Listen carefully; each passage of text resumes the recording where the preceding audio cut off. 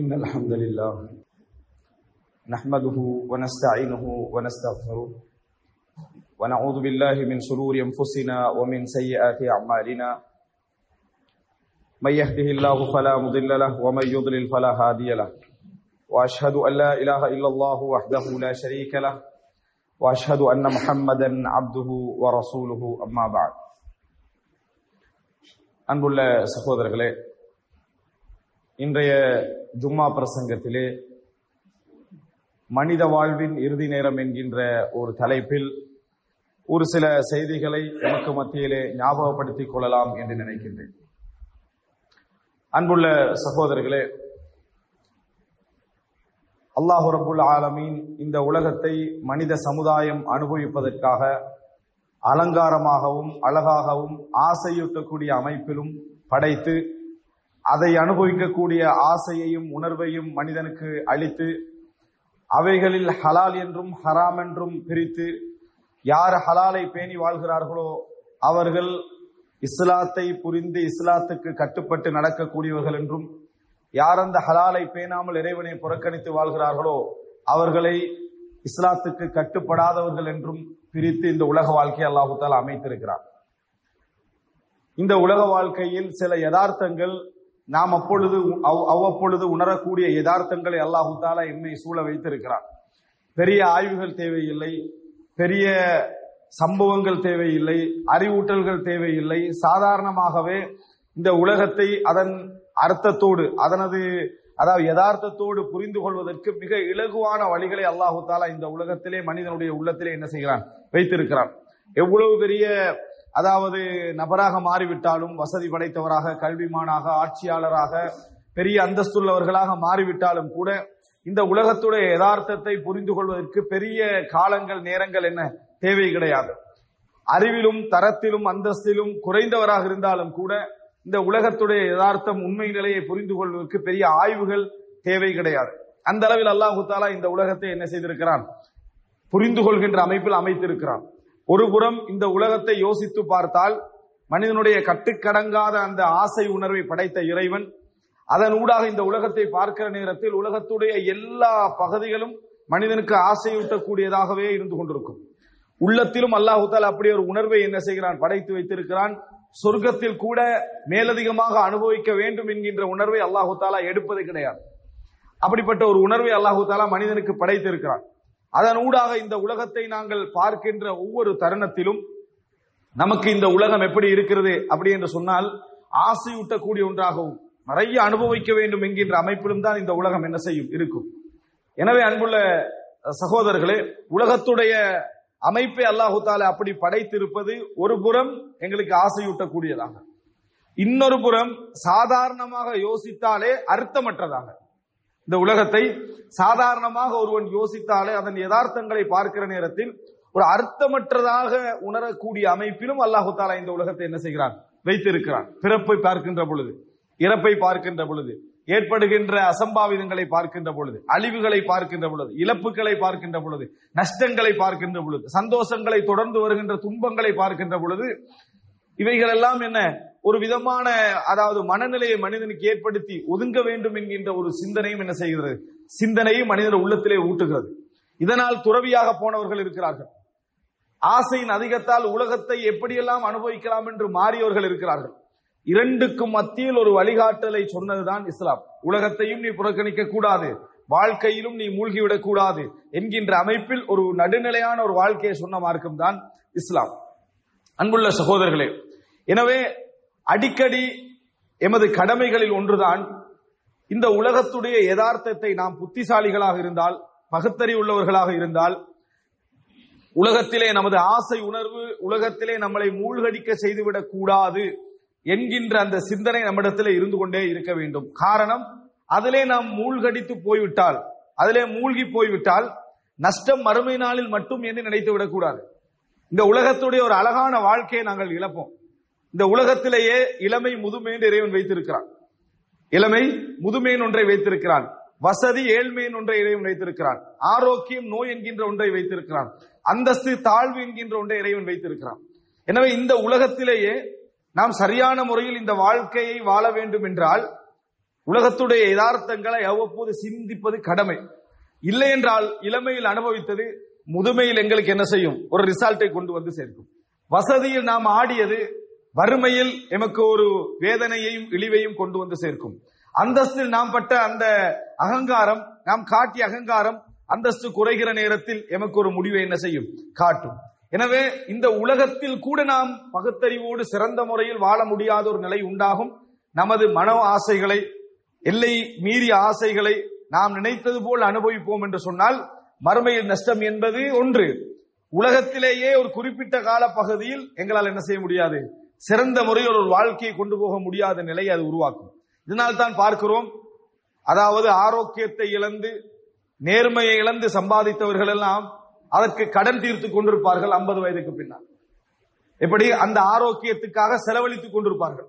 சம்பாதித்த அத்தனையும் திருப்பி என்ன செய்வார்கள்? கொடுத்துக் கொண்டிருப்பார்கள். அந்த வியாதி, இந்த நோய் என்று சொல்லி லட்சக்கணக்கான பணத்தை செலவழித்துக் கொண்டிருப்பார்கள். அதே போல அந்தஸ்திலே ஆடியவர்கள் எல்லாம் கவனிப்பாரற்று ஒரு மூலையில என்ன செய்வார்கள்? ஒரு குறிப்பிட்ட காலத்தில் இருப்பதை நாம் என்ன செய்கிறோம்? பார்க்கிறோம்.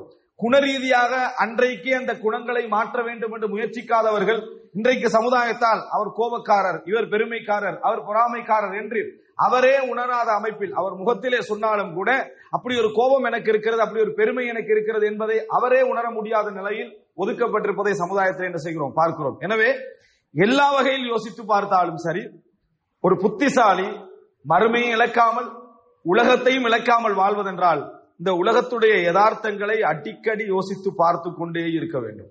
இருந்தால் மாத்திரம்தான் அது என்ன செய்யும்? அவனை ஒரு முறையாக கொண்டு செல்லும். இது முதல் அம்சம்.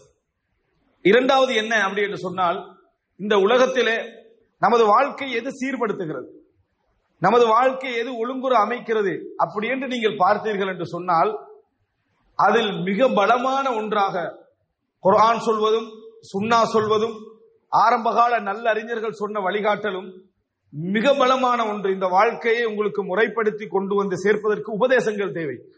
உபதேசங்கள் தேவை. அப்படிப்பட்ட உபதேசங்களிலேயே மிக பலமான உபதேசம் என்ன தெரியுமா? மரணத்தை பற்றி ஒருவர் யோசிப்பதுதான். தனது இறுதி நேரத்தை பற்றி அவர் யோசிப்பதுதான். அஸ்ஸஈது மன் உஇல பிகைரிஹி. இன்னொன்றிலிருந்து படிப்பினை பெற்றவர் தான் உண்மையில் சந்தோஷத்துக்குரியவர், மகிழ்ச்சிக்குரியவர். யார் என்று சொன்னால் ஒன்றிலிருந்து படிப்பினை பெறுகின்றவர் தான்.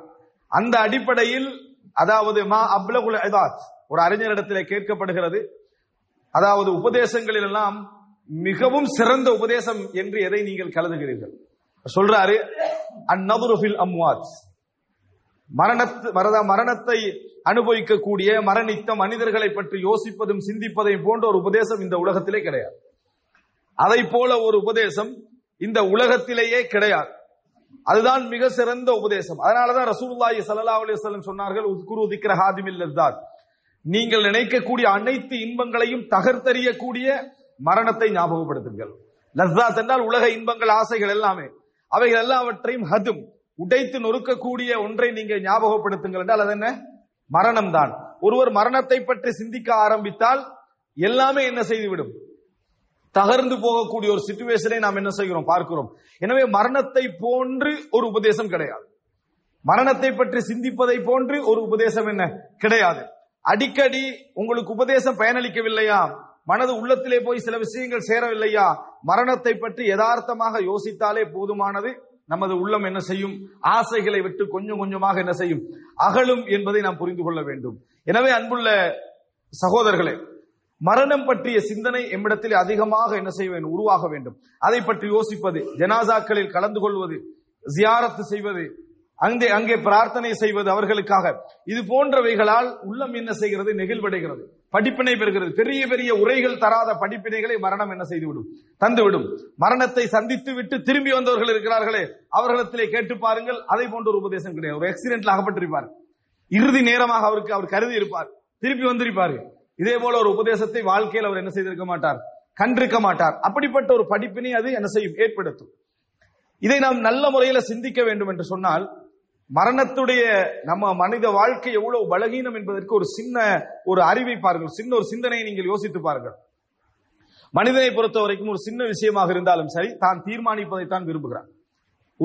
ஒரு வீட்டுக்கு பெயிண்ட் அடிக்கிறதாக இருந்தாலும் சரி, இன்னொருவர் சொல்வதை விட அதுக்கு இன்ன கலர் இருக்கணும் அவன் மனசுதான் என்ன செய்யும், தீர்மானிக்கும். சாதாரண மேசை எங்கே வைக்க வேண்டும் வீட்டிலே என்ற அந்த ஒரு அதாவது அழகுக்கு கூட அவனது சிந்தனை தான் நான் சொல்வது அங்க நடக்கணும் என்று அவன மனசு என்ன செய்யும், சொல்லும். ஒரு லைட் போடுவதாக இருந்தாலும் சரி, தான் சொல்வதுதான் நடக்கணும் என்று அவன மனசு சொல்லும். எதுவாக இருந்தாலும் தான் நினைப்பதை போல் நடக்க வேண்டும் என்கின்ற ஆசை மனிதனிடத்திலே உண்டு. இப்படிப்பட்ட மனிதனுக்கு எது பெரிய தீர்வாக இருக்கும்? தன் ஆசை போல இருக்க வேண்டும் என்றால் அது பெரிய தீர்வாக இருக்கும். தான் எங்கே பிறக்க வேண்டும், எப்படிப்பட்ட தந்தைக்கு பிறக்க வேண்டும், எந்த நிறத்தில் பிறக்க வேண்டும், எப்படிப்பட்டவனாக நான் வர வேண்டும் என்றுதான் அவன் தீர்மானிப்பதே பெரிய தீர்மானம். இறைவன் அதை எந்த மனிதனது கையிலும் கொடுக்கவில்லை. எங்கே பிறக்க வேண்டும், எப்படிப்பட்ட பெற்றோர்களுக்கு பிறக்க வேண்டும், எந்த அழகில் பிறக்க வேண்டும், எப்படிப்பட்ட ஒரு வளர்ச்சியை தான் அடைய வேண்டும் என்பதை எந்த மனிதனுக்கும் தேர்ந்தெடுக்கின்ற சுதந்திரத்தை இறைவன் என்ன செய்யவில்லை, கொடுக்கவில்லை. 10-11 வயதுக்கு பின்னால் அவன் உணர்கிறான், இந்த தந்தைக்கு நான் பிறந்திருக்கிறேன், இந்த இடத்தில் நான் பிறந்திருக்கிறேன், ஆணாக பிறந்திருக்கிறேன், பெண்ணாக பிறந்திருக்கிறேன், எனக்கு இன்ன அழகு இருக்கிறது, எனது நிலைமைதான், எனது கால் இவ்வளவுதான், எனது கையுடைய பலம் இவ்வளவுதான் என்பதை அவனால் உணர முடியுமே தவிர உருவாக்க முடியாது. இந்த சுதந்திரத்தை அல்லாஹு தஆலா என்ன செய்யவில்லை, யாருக்கும் கொடுக்கவில்லை. இரண்டாவது விஷயத்தை பாருங்கள், வாழுகிற நேரத்தில் அவனுக்கு மரணம் என்கின்ற ஒன்று உண்டு என்பதை எல்லோருமே என்ன செய்கிறார்கள், புரிந்து வைத்திருக்கிறார்கள். மரணம் எல்லோரும் அனுபவிக்க வேண்டிய ஒன்று என்பதை புரிந்து வைத்திருக்கிறார்கள். சரி, பிறக்கும் பொழுதுதான் தன் உருவாக்கத்தின் சுதந்திரத்தை அவன் அடைந்து கொள்ள முடியவில்லை என்று பார்த்தால், இறக்கும் பொழுதாவது மனிதன் ஏதாவது தீர்மானிக்க முடிகிறதா என்று பாருங்கள். இந்த இடத்தில் தான் நான் மரணிக்க வேண்டும், இப்படித்தான் மரணிக்க வேண்டும், இன்ன வேலைகளை செய்துவிட்டு தான் நான் மரணிக்க வேண்டும் என்பதை அவனால் தீர்மானிக்க முடிகிறதா என்று பார்த்தால் அந்த சுதந்திரமும் அவனுக்கு என்ன இல்லை. சாதாரண லைட்டை, சாதாரண ஒரு ஃபேனை, ஒரு பெயிண்டை, ஒரு வீட்டை, ஒரு மேசையை தான் தீர்மானிக்க வேண்டும் என்று ஆசைப்படுகின்ற மனிதனுக்கு பிறப்பும் தன் உருவாக்கத்தையும் தீர்மானிக்கின்ற சுதந்திரம் அவனது கையில் இல்லை. சரி, மரணிக்கின்ற நேரத்தில் எங்கே மரணிக்க வேண்டும், எப்படிப்பட்ட இடத்தில் மரணிக்க வேண்டும், எந்த வேலைகளை முடித்துவிட்டு மரணிக்க வேண்டும் என்கின்ற சுதந்திரம் அவனத்தில் இல்லை. அப்படி எங்கெங்கெல்லாம் இறைவன் ஆரம்பித்து வைத்தானோ அங்கே ஆரம்பிக்கிறான், இறைவன் எப்படி முடித்து வைக்கிறானோ அங்கே முடிந்து போய்விடுகிறான். இடையில் நிறைவேறாத ஆசைகள், அனுபவிக்க முடியாத சந்தோஷங்கள் என்கின்ற இடைவெளிகளோடு தான் மனிதன் என்ன செய்கிறான், மரணிக்கிறான். இதுல இருந்து எல்லோருக்கும் யாரும் ஒருவருக்காவது விதிவிலக்காக முடியுமா என்று சிந்தித்து பாருங்கள். யாராலும் விதிவிலக்காகவும் முடியவில்லை. இந்த விஷயத்திலிருந்து, இந்த நெருக்கடியிலிருந்து உலகத்தில் எப்படிப்பட்ட ஒரு மனிதனுக்காவது அதிலிருந்து விடுதலை பெற முடியுமா என்று சிந்தித்து பாருங்கள். எந்த மனிதனாலும் என்ன செய்யவில்லை, விடுதலையும் பெற முடியவில்லை. அல்லாஹ் ரப்புல் ஆலமீன் இந்த உலகத்திலே வைத்திருக்கக்கூடிய உச்சகட்ட சவால் என்ன தெரியுமா? மனித சமுதாயத்துக்கே நிறைய சவால்கள் குர்ஆன் சொல்கிறது. குர்ஆனை போல ஒன்று கொண்டு வர முடியுமா? இதெல்லாம் ஒரு சவால். இதைவிட உச்சகட்ட சவால் இந்த உலகத்துக்கு என்ன தெரியுமா? மரணம் தான், உயிர். யஸ்அலூனக அனிர் ரூஹ், நபியே உங்களிடத்திலே வந்து உயிரை பற்றி கேட்கிறார்கள். குலிர் ரூஹு மின் அம்ரி ரப்பி வமா ஊதீது மினல் இல்மி இல்லா கலீலா. உயிர் என்பது எனது இறைவனது காரியங்களில் ஒன்று, நீங்கள் கொஞ்சமான அறிவையே கொடுக்கப்பட்டிருக்கிறீர்கள் என்று சொல்லுங்கள் என்று அல்லாஹ் தஆலா சொல்கிறார். இன்றைக்கு விஞ்ஞான உலகம் வளர்ச்சி அடைந்து ஒரு செல்லை உருவாக்கக்கூடிய அமைப்பில் இன்றைக்கு விஞ்ஞானம் என்ன செய்திருக்கிறது, வளர்ந்து போயிருக்கிறது.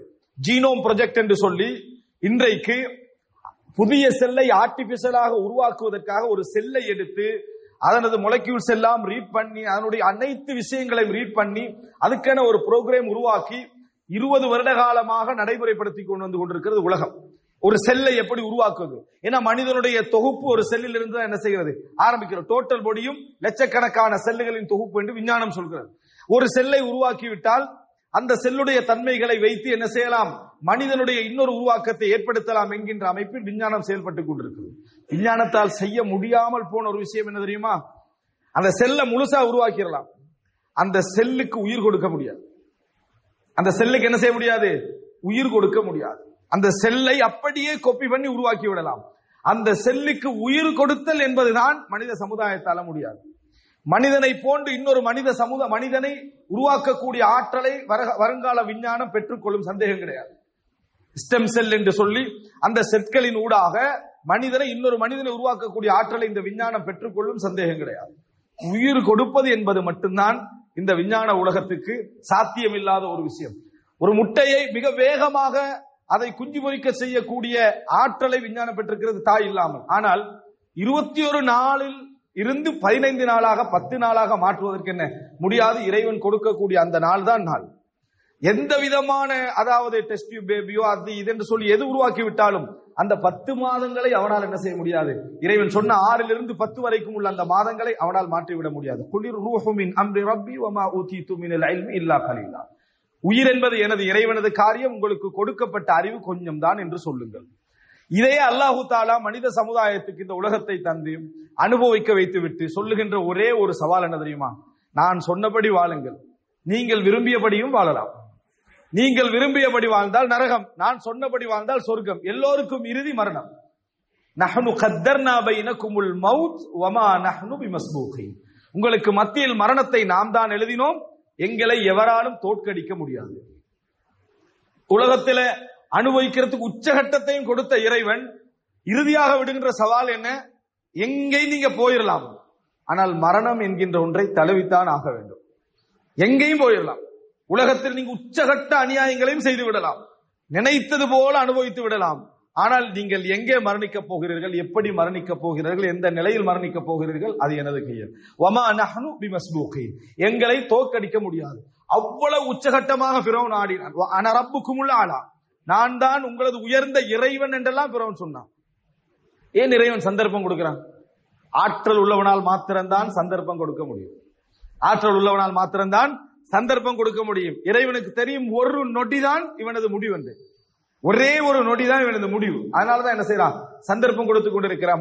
மறுமை நாள் என்றது உண்மையாக இருந்தால் மறுமை நாளை கொண்டு வாருங்கள் என்று நபிமார்களுக்கு சவால் விட்டார்கள். மறுமை நாள் என்பது உண்மையாக இருந்தால் கொண்டு வாருங்கள் என்று சவால் விட்டார்கள். இறைவனுக்கு கொண்டு வருவது ஒரு செகண்ட். ஆனால் இறைவன் கொண்டு வரவில்லை.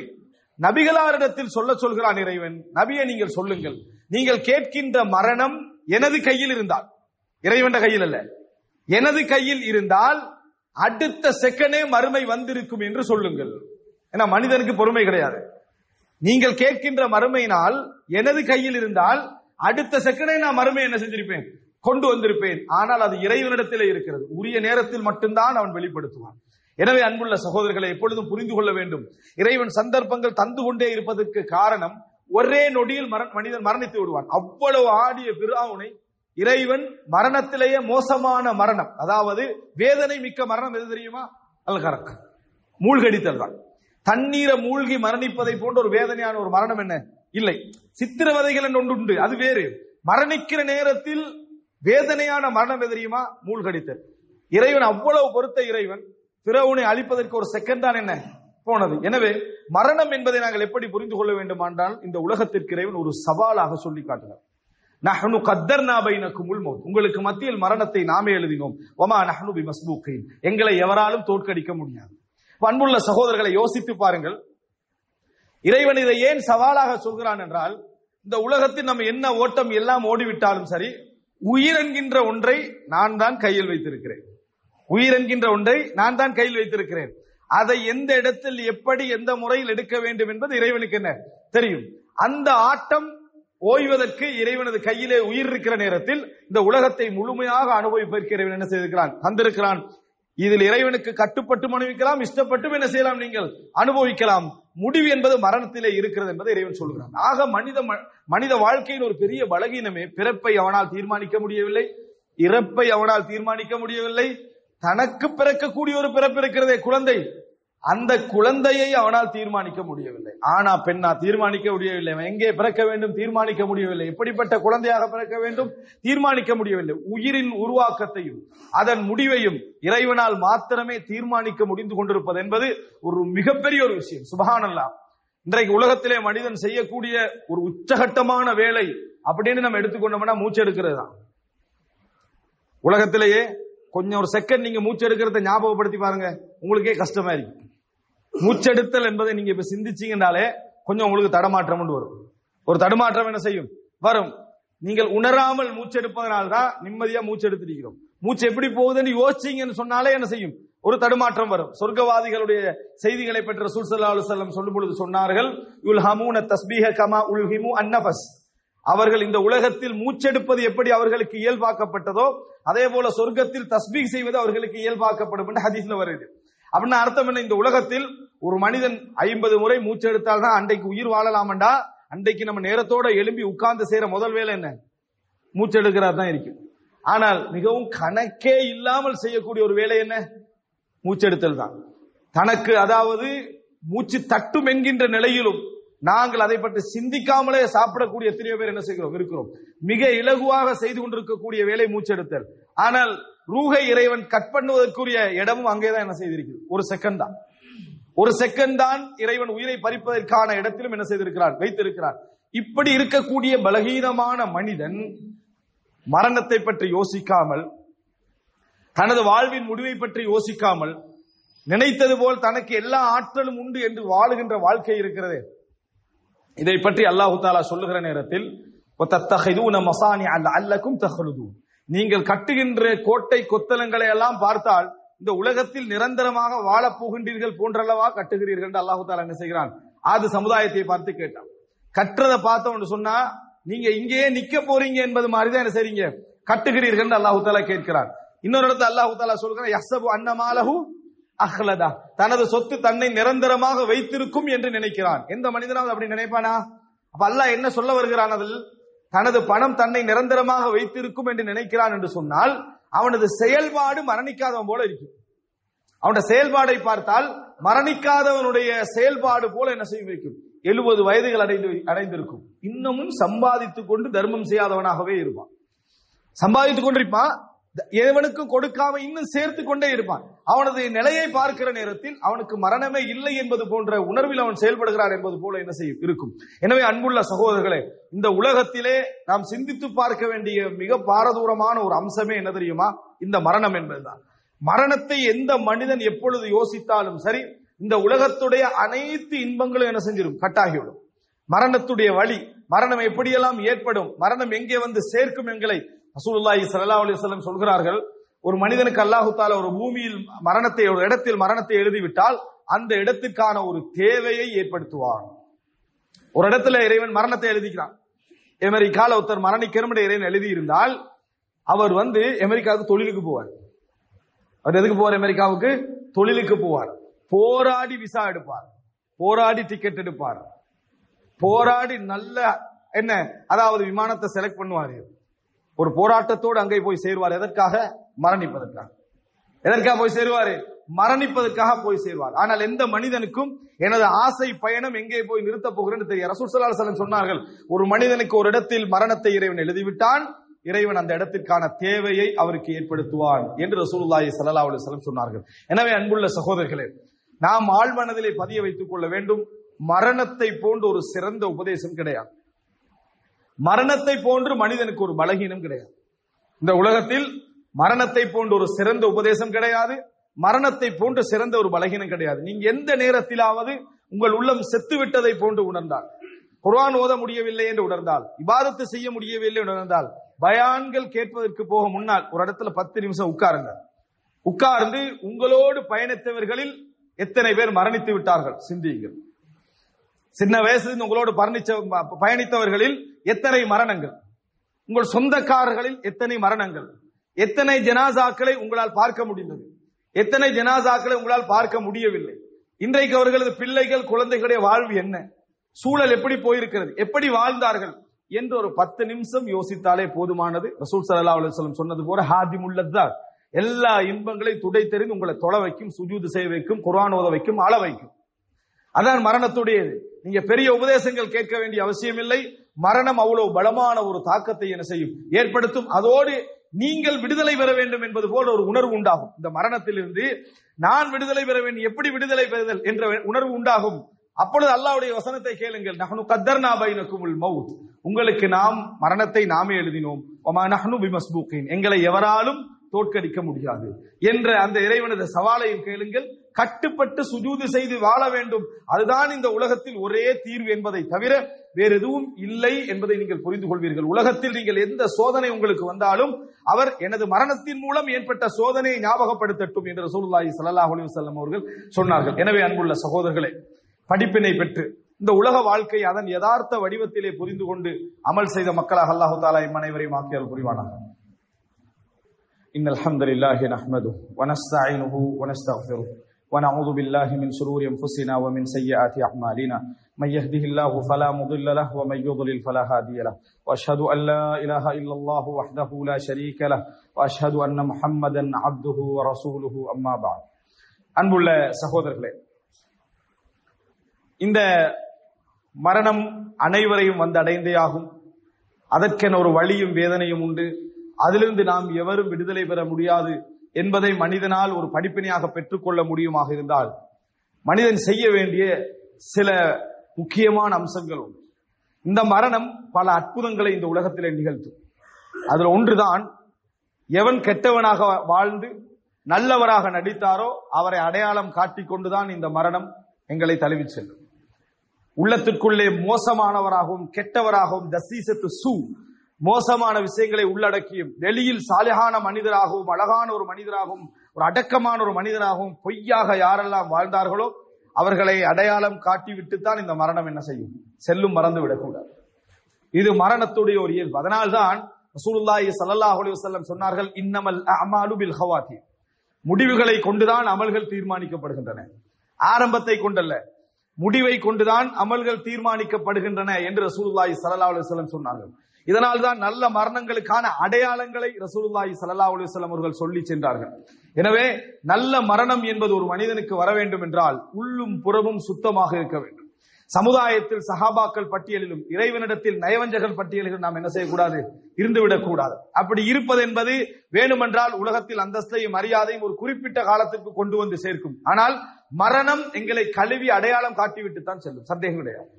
மரணம் அடையாளம் காட்டிவிட்டுத்தான் செல்லும் என்பதை மறந்துவிடக் கூடாது. ஒரு பெரிய போராளி என கருதப்பட்டவர் யுத்தகலத்தில் தற்கொலை செய்து தன்னை நரகவாதி என்று அடையாளப்படுத்தி மரணித்தார் என்ற செய்தியை நாம் என்ன செய்கிறோம், ஹதீஸ்களிலே பார்க்கிறோம். எப்பொழுதுமே எங்களுக்கு எந்த ஒரு தவறான விஷயங்கள் கெட்ட விஷயம் என்பது வாழ்க்கையில் இருந்தாலும் அதை இல்லாமலாக்குவதற்கும் தௌபா செய்வதற்கும் மாற்றுவதற்குமான முயற்சியில் இஹ்லாஸாக என்றைக்கும் நாங்கள் இருந்து கொண்டே இருக்க வேண்டும். அதை ஒரு கொள்கையாக மாற்றி அதை ஒரு அமலாக மாற்றி நடிக்கின்ற மக்களாக என்றைக்கு நாம் என்ன செய்யக்கூடாது, இருக்கக்கூடாது. வலிக்கின்ற மக்களாகவும் இறைவனிடத்திலே பிரார்த்திக்கின்ற, அதற்காக கெஞ்சுகின்ற, யா அல்லாஹ் கெட்ட முடிவை எனக்கு என்ன ஏற்படுத்தி விடாதே என்று அழுகின்ற மக்களாக நாம் எப்பொழுதும் இருக்க வேண்டும். மரணம் அடையாளப்படுத்தியே தீரும். நல்லவர்களை அடையாளப்படுத்தி கொண்டுதான் மரணம் செல்லும், கெட்டவர்களை அடையாளப்படுத்தி கொண்டுதான் மரணம் செல்லும். அல்லாஹு தஆலா நாடி விதிவிலக்கானவர்களை தவிர. ஒரு சிலருக்கு இறைவன் விதிவிலக்கை கொடுத்திருக்கிறான். உபை இப்னு சலூலுக்கு அல்லாஹு தஆலா விதிவிலக்கை கொடுத்தான். நபி அவர்களை தொழுவிக்க சென்றார்கள். ஆனால் பலருடைய வாழ்க்கையை இறைவன் பல அற்புதங்களை நிகழ்த்தித்தான் மரணத்தை கொண்டு செல்வான். ஒன்று, அவன் கெட்டவனா நல்லவனா என்பதை மரணம் அடையாளப்படுத்தும். இரண்டு, அந்தஸ்துள்ளவனுக்கு உனது அந்தஸ்து என்ன என்பதை காட்டி செல்லும். பண செருக்கு உள்ளவனுக்கு பணத்துடைய பெருமதி என்ன என்பதை காட்டி செல்லும். அறிவு பெருமை உள்ளவனுக்கு அறிவுடைய இழிவு என்ன என்பதை என்ன செய்யும், மரணம் காட்டி செல்லும். அத்தனை வழிகளோடுதான் மரணம் என்ன செய்யும், ஒரு மனிதனை கடக்கும் என்பதை நாங்கள் மறந்துவிடக் கூடாது. அப்படி இருந்தால் நாங்கள் செய்ய வேண்டிய வேலை என்ன தெரியுமா, என்றைக்கும் எங்களுக்கு இந்த உலகத்திலே நாம் வாழுகின்ற அந்த காலப்பகுதியில் மிக சிறந்த நல்லமல்கள் மீது மஹப்பத் எங்களுக்கு வளர வேண்டும். உலகப்பற்று இந்த உலகத்தின் அவசியத்தின் காரணமாக இருக்க வேண்டுமே தவிர ஆர்வத்தின் காரணமாக எங்களுக்கு இருக்கக்கூடாது. உலகப்பற்று எதுக்கு இருக்கணும், குழந்தைகள் வாழ வேண்டும், மனைவி வாழ வேண்டும், சமூகத்தில் ஒரு அந்தஸ்தோடு இருக்கணும், அவன் கல்வி கற்க வேண்டும், உயர வேண்டும், இந்த சமுதாயம் வாழ வேண்டும் என்பதற்கான ஆசைகள் இருக்க வேண்டுமே தவிர நிரந்தரம் போன்ற உணர்வோ, அவனுக்காக போட்டி என்கின்ற உணர்வோ, செருக்கோ பெருமையோ, இதன் காரணமாக நான் செல்வந்தனாக வேண்டும் என்ற அவசியமற்ற நிலையில் ஆசைகள் இந்த உலகத்தில் என்ன செய்யக்கூடாது, என்றைக்கும் நாங்கள் வைத்துக் கொள்ளக்கூடாது. இந்த உலகத்தில் எங்க மிகவும் சிறந்ததாக எதிர்க்க வேண்டும், நாம் செய்கின்ற அமல்கள், நாம் செய்கின்ற இபாதத்துக்கள், நாம் செய்கின்ற அந்த வணக்கங்களில் எங்களுக்கு பெரிய மஹப்பத் இருக்க வேண்டும். அன்புள்ள சகோதரர்களே, சில செய்திகளை நாம் பார்க்கிறோம் வரலாற்றில். எப்படி ஒரு மஹப்பத்தை அவர்கள் இந்த அமல் மீது வைத்திருந்தார்கள், அதனால் அவர்களுக்கு கிடைத்த நல்ல முடிவுகள் என்ன என்பதை பார்க்கிற நேரத்தில் உண்மையில் அவர்களுக்கும் அல்லாஹ் உலகத்தை சேர்த்து கொடுத்தான். ஏன்னா இந்த உலகம் இறைவன் யாரெல்லாம் தன்னை கட்டுப்பட்டு வழங்கி நடக்கிறார்களோ அவர்களுக்கு தான் இறைவன் இந்த உலகத்தை வைத்திருக்கிறான். இந்த உலகத்தோட வாழ்க்கை அவர்களுக்கு தான் இறைவன் என்ன செய்வான், அதிகமாக கொடுப்பான். அவர்கள் நஷ்டமடையவில்லை. உலகத்தில் கட்டுப்பட்டு வாழ்ந்ததனால் இந்த உலகத்தில் அவர்கள் நஷ்டமடையவில்லை. பெரும் பெரும் ஆட்சியாளர்களாக மரணித்தார்கள் என்பதை நாம் என்ன செய்கிறோம், பார்க்கிறோம். அன்புள்ள சகோதரர்களே, ஹந்தக் யுத்த நேரத்திலே ரசூலுல்லாஹி ஸல்லல்லாஹு அலைஹி வஸல்லம், ஹந்தக் யுத்தம் அல்லது இன்னொரு யுத்தம், அந்த யுத்த காலத்திலே ரசூலுல்லாஹி ஸல்லல்லாஹு அலைஹி வஸல்லம் சஹாபாக்களும் யுத்தத்தில் ஈடுபட்டுக் கொண்டிருக்கிறார்கள். யுத்தத்திலே ஈடுபட்டுக் கொண்டிருக்கிற நேரத்தில் காபிர்கள், எதிரணியில இருக்கக்கூடியவர்கள் முஸ்லிம்களை தாக்குவதற்காக ஒரு சந்தர்ப்பத்தை எதிர்பார்க்கிறார்கள். அந்த நேரத்தில் ஒரு சிலர் சொல்கிறார்கள், நம்ம எந்த நேரத்துல தாக்குவோம் தெரியுமா? சததீஹிம் ஸலாத்துன் ஹிய அஹப்பு இலைஹிம் மினல் அவுலாத். இப்ப ஒரு தொழுகை நேரம் வருது, தங்களது பிள்ளைகளை விட குழந்தைகளை விட அவர்களுக்கு மிகவும் விருப்பமான ஒரு தொழுகை அது. அந்த நேரத்தில் அவங்க தொழுவார்கள், அப்பொழுது நாங்கள் தாக்குவோம். எப்படி சொன்னார்கள்? சததீஹிம் ஸலாத்துன் ஹிய அஹப்பு இலைஹிம் மினல் அவுலாத். தங்களது குழந்தைகளை விட அவர்கள் நேசம் வைக்கக்கூடிய ஒரு தொழுகை நேரம் இப்பொழுது வரும், அந்த நேரத்தில் அவர்கள் தொழுவார்கள், அந்த நேரத்தில் நாம் தாக்குவோம் என்று சொன்னார்கள். அப்படி என்ன ஒரு மஹப்பத்துக்குரிய ஒரு சலாத், அப்படியே ஒரு மஹப்பத்துக்குரிய தொழுகை நேரம் காஃபிர்கள் புரிந்து வைத்திருந்தார்கள். அவர்களுக்கு இது தொழுகை பிள்ளைகளை விட மிகவும் மஹப்பத்தான ஒரு தொழுகை என்று சொல்லி. எந்த நேர தொழுகை தெரியுமா? அசர் நேர தொழுகை. அந்த அசர் நேர தொழுகையை சொல்கிற நேரத்தில் இதை சொன்னவர்கள் காஃபிர்கள். சததீஹிம் ஸலாத்துன் ஹிய அஹப்பு இலைஹிம் மினல் அவுலாத்.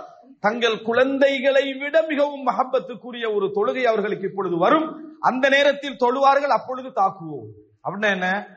புள்ள முன்னுக்கால இருந்தாலும் கூட கவனிக்க மாட்டாங்க அந்த தொழுகையை தொழுகிற நேரத்தில். அவ்வளவு விருப்பமானது அந்த தொழுகை என்றிருந்தால் அவர்கள் நிச்சயமாக எங்கள் அம்புகளுக்கு பலியாவார்களே தவிர அந்த தொழுகை என்ன செய்ய மாட்டாங்க, விடமாட்டார்கள் என்று சொல்லி அந்த காவிர்கள் சொன்ன நேரத்தில் தான் அல்லாஹு தஆலா அச்சநிலை தொழுகை யுத்தத்திலே இறக்கி வைத்தார்.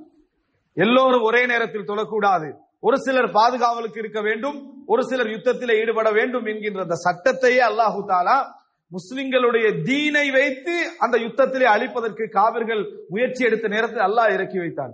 சுப்ஹானல்லாஹ். இதுல மிக முக்கியம் என்ன அப்படி என்று சொன்னால், அல்லாஹ்வாக அவர்களுக்கு சலுகை வழங்கினார்களே தவிர அவர்களாக அந்த சலுகை என்ன செய்யவில்லை, பெற்றுக்கொள்ளவில்லை. உண்மையிலே அந்த வார்த்தையை ஒரு ஈமானிய உணர்வோடு சிந்தித்து பார்க்க பார்க்க அற்புதமாக இருக்கிறது. சததீஹிம் ஸலாத்துன் ஹிய அஹப்பு இலைஹிம் மினல் அவுலாத். குழந்தைகளை விட மிகவும் விருப்பமான ஒரு தொழுகை அவர்களுக்கு இப்பொழுது வரப்போகிறது என்று எதிரிகள் அதை தீர்மானிக்கிறார்கள் என்று சொன்னால், அந்த தொழுகை அவர்களுக்கு குழந்தைகளை விட மஹப்பத்தானது என்று சொன்னால், அசர் தொழுகை எங்களுக்கு அவ்வளவு மஹப்பத்தாவா இருக்குது. மன் தரக்க ஸலாத்தல் அஸ்ரி முத்தஅம்மிதன் ஃபகத் ஹபித அமலுஹு.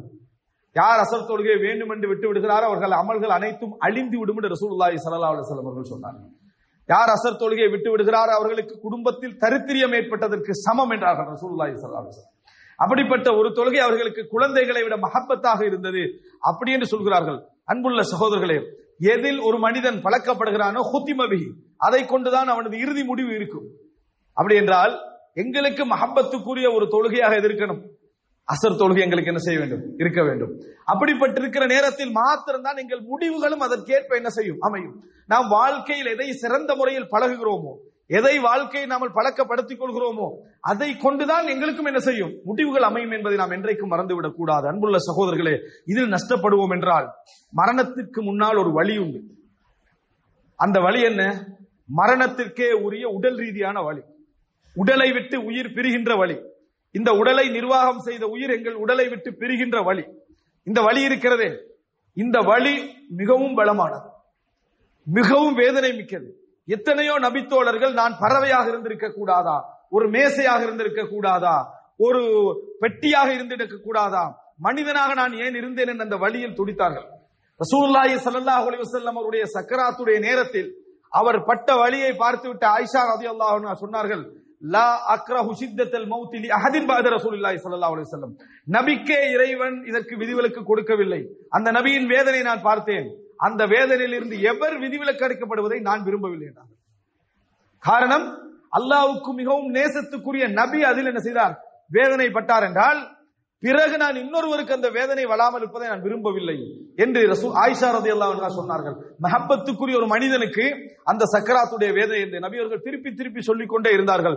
இன்னலில் மௌத்தில சக்கராத், மரணத்திற்கென்று சில வேதனை உண்டு என்று ரசூல் ஸல்லல்லாஹு அலைஹி வஸல்லம் தண்ணீரை எடுத்து முகத்திலே ஊற்றிக்கொண்டு சொல்லிக்கொண்டே இருப்பார்கள்.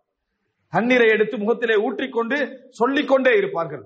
இந்த நிலையை கவனித்து ஹஸனுல் பஸரி ரஹிமஹுல்லாஹ் அவர்கள் சொல்கிறார்கள், லா இஸ்தமிஆ இந்தக், உன்னிடத்தில் இரண்டு விஷயங்கள் சேராமல் கவனித்துக்கொள். சக்ரத்துல் மௌத் வ ஹஸ்ரத்துல் ஃபௌத், நீ அனுபவிக்கின்ற வழி இருக்கிறதே சக்ராத், அந்த நேரத்தில் இன்னொரு வழி சேராமல் பார்த்துக்கொள். அமல்கள் செய்யவில்லையே என்ற கை சேதம், அந்த வழி இருக்கிறதே அது சேராமல் பார்த்துக்கொள் என்று சொன்னார். காரணம், உடல் ரீதியாக உடல் கஷ்டப்பட்டு துடித்துக் கொண்டிருக்கிற அந்த நேரத்தில் உள்ளம் வலித்தால் எப்படி இருக்கும், ஒழுங்கான முறையில் அமல் செய்யலையா, தர்மம் செய்யவில்லையே, எவ்வளவு விஷயங்களை செய்திருக்கலாம், காலமெல்லாம் நான் என்ன செய்யல, இதை நான் அவகாசத்தை பயன்படுத்தவில்லை என்ற வழி, ஹஸ்ரத்துல் ஃபௌத், தப்பிவிட்டதே என்ற வழியும் இதுவும் ஒன்று சேராமல் பார்த்துக்கொள். சக்ராத்துல் மவுத் நேரத்தில் உனக்கு உன் நன்மைகளை பற்றி ஒரு சின்ன திருப்தியாவது என்ன செய்ய வேண்டும், இருக்க வேண்டும். அதுவும் இதுவும் சேராமல் பார்த்துக்கொள் என்று சொல்லி ஹசனுல் பஸரி ரஹிமஹுல்லாஹ் அவர்கள் என்ன செய்தார்கள், சொன்னார்கள். அன்புள்ள சகோதரர்களே, அந்த வழி ரசூலுல்லாஹி ஸல்லல்லாஹு அலைஹி வஸல்லம் அவர்களும் விதிவிலக்கு கொடுக்கப்படாத ஒரு வழி அது. அப்படிப்பட்ட ஒரு நேரம் எல்லா நபித்தோழர்களுக்கும் கடந்து போயிருக்கிறது. இதனால்தான் ரசூலுல்லாஹி ஸல்லல்லாஹு அலைஹி வஸல்லம் அவர்களுடைய வாழ்க்கையை நாம் பார்க்கிறோம். அந்த இறுதி நேரம் சிறந்த ஒரு நேரமாக அமைவதற்கு நபிகளாருடைய வாழ்க்கையில் இருக்கக்கூடிய ஒரு சம்பவத்தை சொல்லி முடிக்கிறேன். அது பெரிய ஒரு ஆதாரம். ஒரு மனிதன் எதற்கு பழக்கப்படுகிறானோ அதை கொண்டுதான் அவனது இறுதி முடிவுகள் அழகாக அமையும் என்பதற்கு அது ஒரு பெரிய ஒரு ஆதாரம். அன்புள்ள சகோதரர்களே, எனவே நாங்கள் பார்க்கிறோம் ரசூலுல்லாஹி ஸல்லல்லாஹு அலைஹி வஸல்லம் அவர்கள் தனது வாழ்க்கையில் மிகவும் விரும்பிய ஒரு அமலாக இந்த மிஸ்வாக், பல் துலக்குதலை ஆயிஷா ரலியல்லாஹு அன்ஹா சொல்கிறார்கள். நபி அவர்கள் வீட்டுக்குள் நுழைந்தால் முதலாவது என்ன செய்வார்கள் என்று கேட்ட நேரத்தில் பல் துலக்குவார்கள். இரவு நேரத்தில் எழுந்தால் முதலாவது நபி அவர்கள் பல் துலக்குவார். குன்னா நுஇத்து லஹு சிவாகஹு வ வதுஅஹு, அவருடைய உதுவுக்கு தண்ணீரையும் மிஸ்வாக்கை நாங்கள் தயார்படுத்தி வைப்போம். வீட்டுல தொழுதுட்டு வெளியே போகல ரசூலுல்லாஹ், வீட்டுல தான் தொற போறாங்க என்றாலும் முதல்ல என்ன செய்வாங்க, பல் துலக்குவார்கள். யாரையாவது சந்திக்க நினைத்தால் நபியவர்கள் பல் துலக்குவார்கள். நபியவர்களுக்கு இந்த உலகத்திலே மிகவும் வெறுப்பாக இருந்தது வாய் நாற்றம், துர்நாற்றம். அதனால் வெங்காயத்தையும் பூண்டையும் நபியவர்கள் சாப்பிடவில்லை. அதை சாப்பிட்டவர்கள் பள்ளிக்கு வர வேண்டாம் என்று என்ன செய்தார்கள், நபியவர்கள் சொன்னார்கள். அந்த அளவுக்கு ரசூலுல்லாஹ் அதை விரும்பினார்கள். 5 நேரத்திலும் என் உம்மத்துக்கு கஷ்டம் இல்லை என்றால் பல் துலக்க ஏவிருப்பேன் என்று ரசூலுல்லாஹி ஸல்லல்லாஹு அலைஹி வஸல்லம் அவர்கள் சொன்னார்கள். அந்த அளவில் நபியவர்கள் விரும்பினார்கள். அந்த அராக் மரத்தை ரசூலுல்லாஹி ஸல்லல்லாஹு அலைஹி வஸல்லம் அவர்கள் அதனுடைய கனிகளின் அந்த அதாவது எது சுவையாக இருக்கும் என்பதை கூட நபியவர்கள் அறிந்து வைத்திருந்தார்கள். அந்த அளவுக்கு அதை விரும்பினார்கள். பல் துலக்குதலை, வாசத்தோடு வாயை வைத்துக் கொள்வதை நபியவர்கள் மிகவும் விரும்பினார்கள். ஜிப்ரீலை நான் சந்திக்கிறேன், அதனால சுத்தமான வாயோடு சந்திக்க வேண்டும் என்று விரும்பினார்கள். ரசூலுல்லாஹி ஸல்லல்லாஹு அலைஹி வஸல்லம் அவர்கள் ஆயிஷா ரலியல்லாஹு அன்ஹா அவருடைய தோளில் உறங்கி, அதாவது சக்கராத்துடைய வேதனையில் இருந்து கொண்டிருக்கிறார்கள். தண்ணீரை முகத்திலே ஊற்றி ஊற்றி இருந்து கொண்டிருக்கிறார்கள். அப்துர் ரஹ்மான் வீட்டுக்குள்ளே நுழைகிறார்கள். ரசூலுல்லாஹி ஸல்லல்லாஹு அலைஹி வஸல்லம் உடைய மச்சினர் வீட்டுக்குள்ளே நுழைகிற நேரத்தை அவருடைய கையில ஒரு மிஸ்வாக் இருக்கு, கையில ஒரு மிஸ்வாக் இருக்கிறது. ரசூலுல்லாஹி ஸல்லல்லாஹு அலைஹி வஸல்லம் அந்த மிஸ்வாக்கையே தொடர்ந்து பார்த்தார்கள். அந்த நேரத்தில் ஆயிஷா ரலியல்லாஹு அன்ஹா கேட்டார்கள், ஆஹுதுஹு லக யா ரசூலல்லாஹ், உங்களுக்காக அதை எடுத்து தரவா என்று கேட்டார்கள். மனைவிக்கு கணவன் எதை விரும்புகிறார் என்பது மரண நேரத்தில் எப்படி தெரிகிறது என்றால், அவரது அன்றாட வாழ்க்கையில் அவர் எப்படி வாழ்ந்தார் என்பதை தெரிந்ததனால் இந்த நேரத்தில் ஏன் அங்கே பார்க்கிறார் என்பதை ஆயிஷா ரலியல்லாஹு அன்ஹா அவர்கள் புரிந்து கொள்கிறார்கள். அதை எடுத்து தரவா என்று கேட்டவுடன் நபியவர்களுக்கு பேச முடியாத நேரம். ரசூலுல்லாஹி ஸல்லல்லாஹு அலைஹி வஸல்லம் தலையால் சைக்கினை செய்தார்கள், எடுத்து தாங்க என்று சொல்லி தலையால் சைக்கினை செய்தார்கள். அதை எடுத்த ஆயிஷா ரலியல்லாஹு அன்ஹா அவர்கள் அதை மென்று அதனை இலகுபடுத்தி மென்மைப்படுத்தி ரசூலுல்லாஹி ஸல்லல்லாஹு அலைஹி வஸல்லம் கையிலே கொடுத்தார்கள். நபி அவர்கள் பல் துலக்கினார்கள். ஆயிஷா ரலியல்லாஹு அன்ஹா சொல்கிறார்கள், இஸ்தாகஸ்தன்ன ரசூலுல்லாஹி ஸல்லல்லாஹு அலைஹி வஸல்லம் இஸ்தினான, அந்த நேரம் பல் துலக்கினார்கள். ஃபமா ரஐது அஹ்ஸன இஸ்தியாகம், அதைவிட ஒரு அழகான பல் துலக்கலை நான் கண்டது கிடையாது. அவ்வளவு அழகாக அந்த இறுதி நேரத்தில் என்ன செய்கிறார்கள், பல் துலக்கினார்கள். யாரையும் சந்திக்க போவது கிடையாது, வெளியே கிளம்பி செல்வது கிடையாது, உரையாட போவது கிடையாது, பேச்சு கூட வராத நேரம். நபியவர்கள் இறுதி நேரமாக இருந்தாலும் சரி, நோக்கங்கள் எல்லாம் ஒரு புறம் இருக்க, தான் பழக்கப்பட்ட ஒரு செயல் பல் துலக்குதல். ரசூலுல்லாஹி ஸல்லல்லாஹு அலைஹி வஸல்லம் அழகான முறையில் பல் துலக்கினார்கள். அப்படி துலக்கிக் கொண்டிருக்கிற நேரத்தில் இலர் ரஃபீகில் அலா, இறைவனை நோக்கி நான் பயணப்படுகிறேன் என்று சொல்லி கையை விரித்து ஒரு கை அப்படியே நிலத்திலே என்ன செய்வான், உடலிலே சாய்ந்தது. நபியவர்கள் மரணித்தார். ரசூலுல்லாஹி ஸல்லல்லாஹு அலைஹி வஸல்லம் அவர்கள் கடைசியாக செய்த வேலை என்னன்னு நீங்க கேட்டீங்கன்னா பல் துலக்குதல். கடைசியாக செய்த வேலை என்ன, பல் துலக்குதல். அவருடைய வாழ்க்கையை எடுத்து பார்த்தீங்கன்னு சொன்னால் நபியவர்கள் அதிகமாக விரும்பியது ஒன்று பல் துலக்குதல். இந்த உம்மத்துக்கு கட்டாயப்படுத்த கூட ரசூலுல்லாஹி ஸல்லல்லாஹு அலைஹி வஸல்லம் அவர்கள் என்ன செய்தார்கள், அதை விரும்பினார்கள் என்பதை நம்ம பார்க்கிறோம். இறுதி நேரத்தை அல்லாஹு தஆலா ஹுதிம பிஹி, அதை கொண்டு இறுதி நேரத்தை ரசூலுல்லாஹி ஸல்லல்லாஹு அலைஹி வஸல்லம் அவர்களுக்கு அமைத்தான் என்பதை பார்க்கிறோம். எனவே அன்புள்ள சகோதரர்களே, நாம் என்ன புரிந்து கொள்ள வேண்டும் என்றால், எமது வாழ்க்கையில் நாம் எதை பழக்கப்படுத்திக் கொண்டிருக்கிறோம், எமது வாழ்க்கையில் எதை பழக்கப்படுத்திக் கொண்டிருக்கிறோம். இன்று பழக்கமாக அது இருக்கும், நாளைக்கு அது தவறாக ஒரு விஷயமாக இருந்தால் தவறென்றே நமக்கு தெரியாத இடத்துக்கு வரும். முடிவும் அப்படிப்பட்ட ஒரு முடிவாக என்ன செய்துவிடும். சினிமா சீடிக்களோடு மரணித்தவர்கள், ஆபாச படங்களுக்கு முன்னால் மரணித்தவர்கள், சண்டைகளோடு மரணித்தவர்கள், வீதியோரங்களில் மரணித்தவர்கள், இப்படி என்று அர்த்தமற்ற மரணங்கள் இந்த சமுதாயத்தில் நிறைய உண்டு. காரணம், அவர்கள் அதையே பழக்கப்படுத்திக் கொண்டார்கள். எப்பொழுதும் அல்லாஹ்விடத்திலே இறுதி முடிவை அல்லாஹும்ம அஹ்யீனி மா கானத்தில் ஹயாத்து கைரன் லி வ தவஃபனி இதா கானத்தில் வஃபாத்து கைரன் லி. யா அல்லாஹ், எனக்கு வாழ்வு நலவாக இருந்தால் வாழச் செய், மரணம் நலவாக இருந்தால் மரணிக்க செய் என்ற துஆவை கேளுங்கள். அந்த மரணம் அழகான ஒரு மரணமாகவும் சிறந்த ஒரு மரணமாகவும் இருக்கு. இதுதான் ஒரு சிறந்த ஒரு முக்கியமான அல்லாஹும்மஸ்துர் அவுராதி வ ஆமின் வஆதி.